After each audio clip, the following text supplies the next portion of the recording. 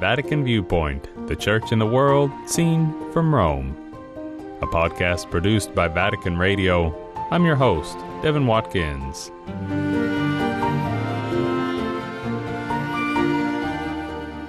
The first thing that strikes people about Pope Francis is his joy, is his enthusiasm. That's Archbishop Michael Banach, the Apostolic Nuncio to Hungary. Hungary is in Central Europe, and the winter days are long, and the weather can be cloudy and gray for long periods of time. And that joy, that smile of Pope Francis that they see, it's a great strength to the believers, but to non-believers alike. This week on Vatican Viewpoint, we're talking about Pope Francis's upcoming apostolic journey to Hungary, set for April 28th to 30th, 2023. The other important factor that the Hungarians see in Pope Francis is his sincerity.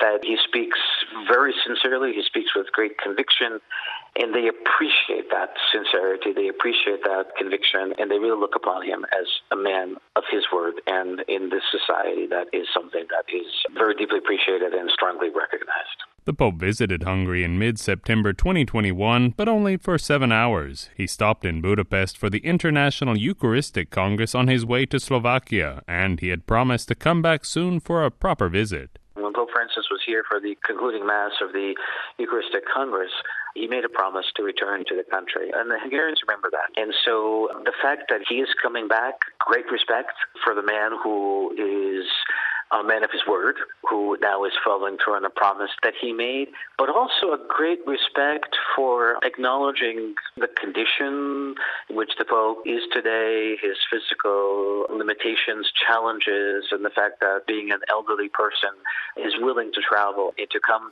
to visit a country. Those are things that really cannot be underestimated, and the Hungarians are very, very appreciative of that fact, and they're deeply grateful and recognize the importance of Pope Francis' gesture. Up until the mid-19th century, Budapest was composed of 3 towns, Buda, Óbuda, and Pest, divided by the Danube River. So bridges are special to local residents as a sign of their unity, even most recently with refugees of war. Catholicism is vibrant here. It is a Catholicism that is strongly liturgically based, but also a Catholicism that has a great social outreach.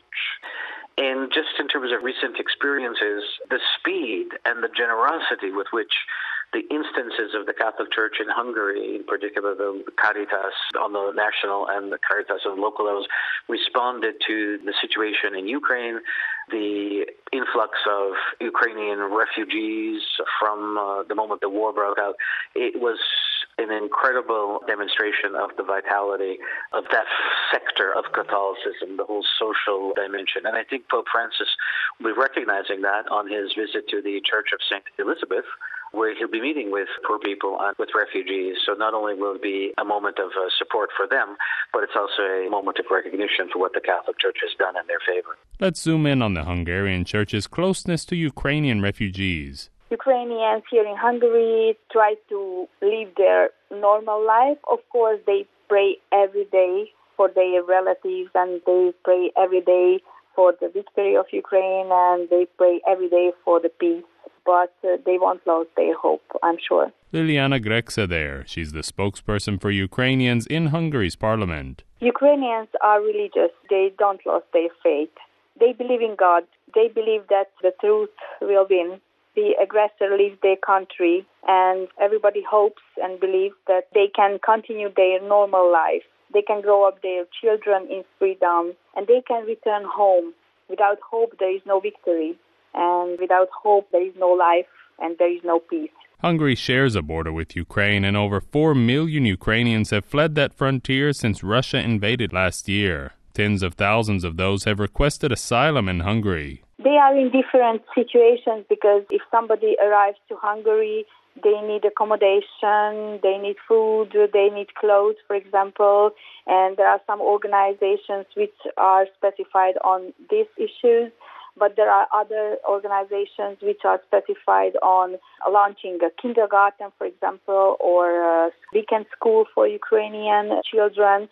There are some organizations who organize for them workshops and information hours in order that they know their rights and their possibilities. So it's a kind of large-scale activity, and I think the Ukrainian community here in Hungary tries to unite in this question and help each other in order to help the displaced persons. As we've noted repeatedly on this podcast, Pope Francis has mentioned the war in Ukraine nearly every time he has spoken in public since February 24th, 2022. Pope Francis is well known about being very supportive to those who are in need. And these displaced Ukrainians, far from their homes and relatives, husbands and sons who are fighting on the front. So these Ukrainian people are really in need of moral support. And that's why I think that it will be a very memorable, even life-changing event for them.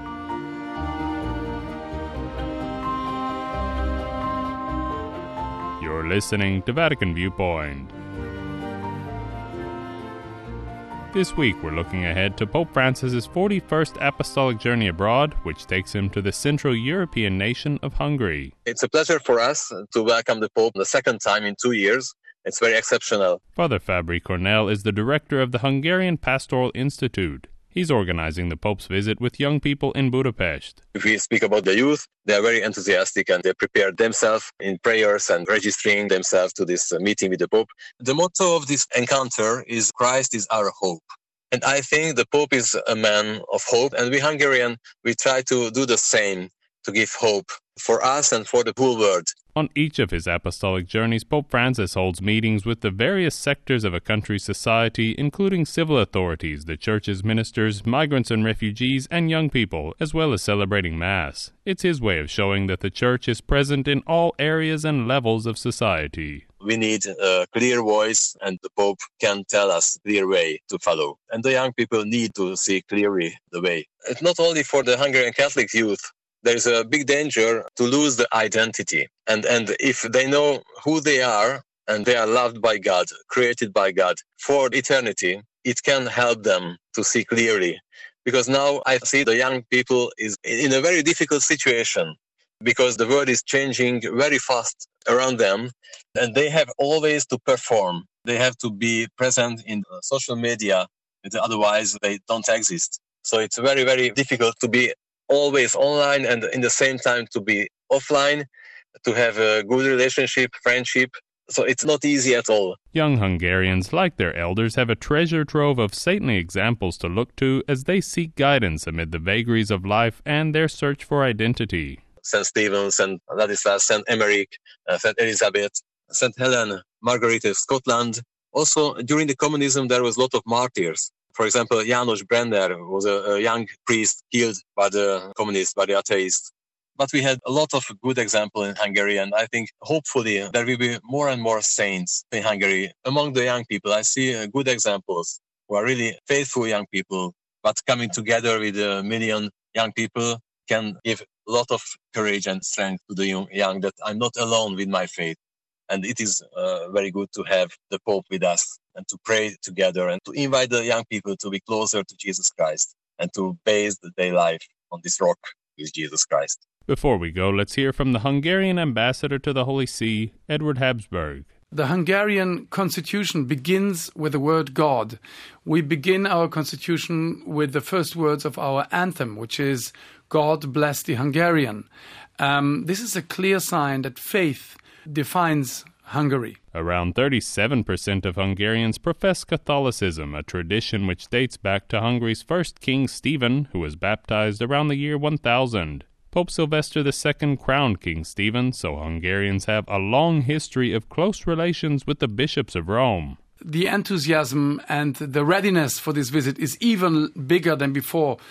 Friends in Hungary tell me there's a lot of conferences, interview requests, and the population is preparing. They realize the Pope is coming for 3 days to their capital, and Hungarians will come from all over Hungary and the neighboring countries to meet with the Pope. So I see lots of enthusiasm. I'm expecting a huge outturn for the final Mass, of course, on Sunday, but also for the event with the youth in the stadium on Saturday afternoon. And Pope Francis will meet a lot of Hungarians when he comes to Hungary. Last thing, Ambassador Habsburg, your hopes for the Pope's visit? I would like the wonderful history of friendship between Pope Francis and the Hungarian people to continue. I want this to be a wonderful, wonderful encounter, a celebration of 3 days. I want Pope Francis to fire up the faith in Hungary even more. Thank you for joining us here on Vatican Viewpoint. We'll be back again next week.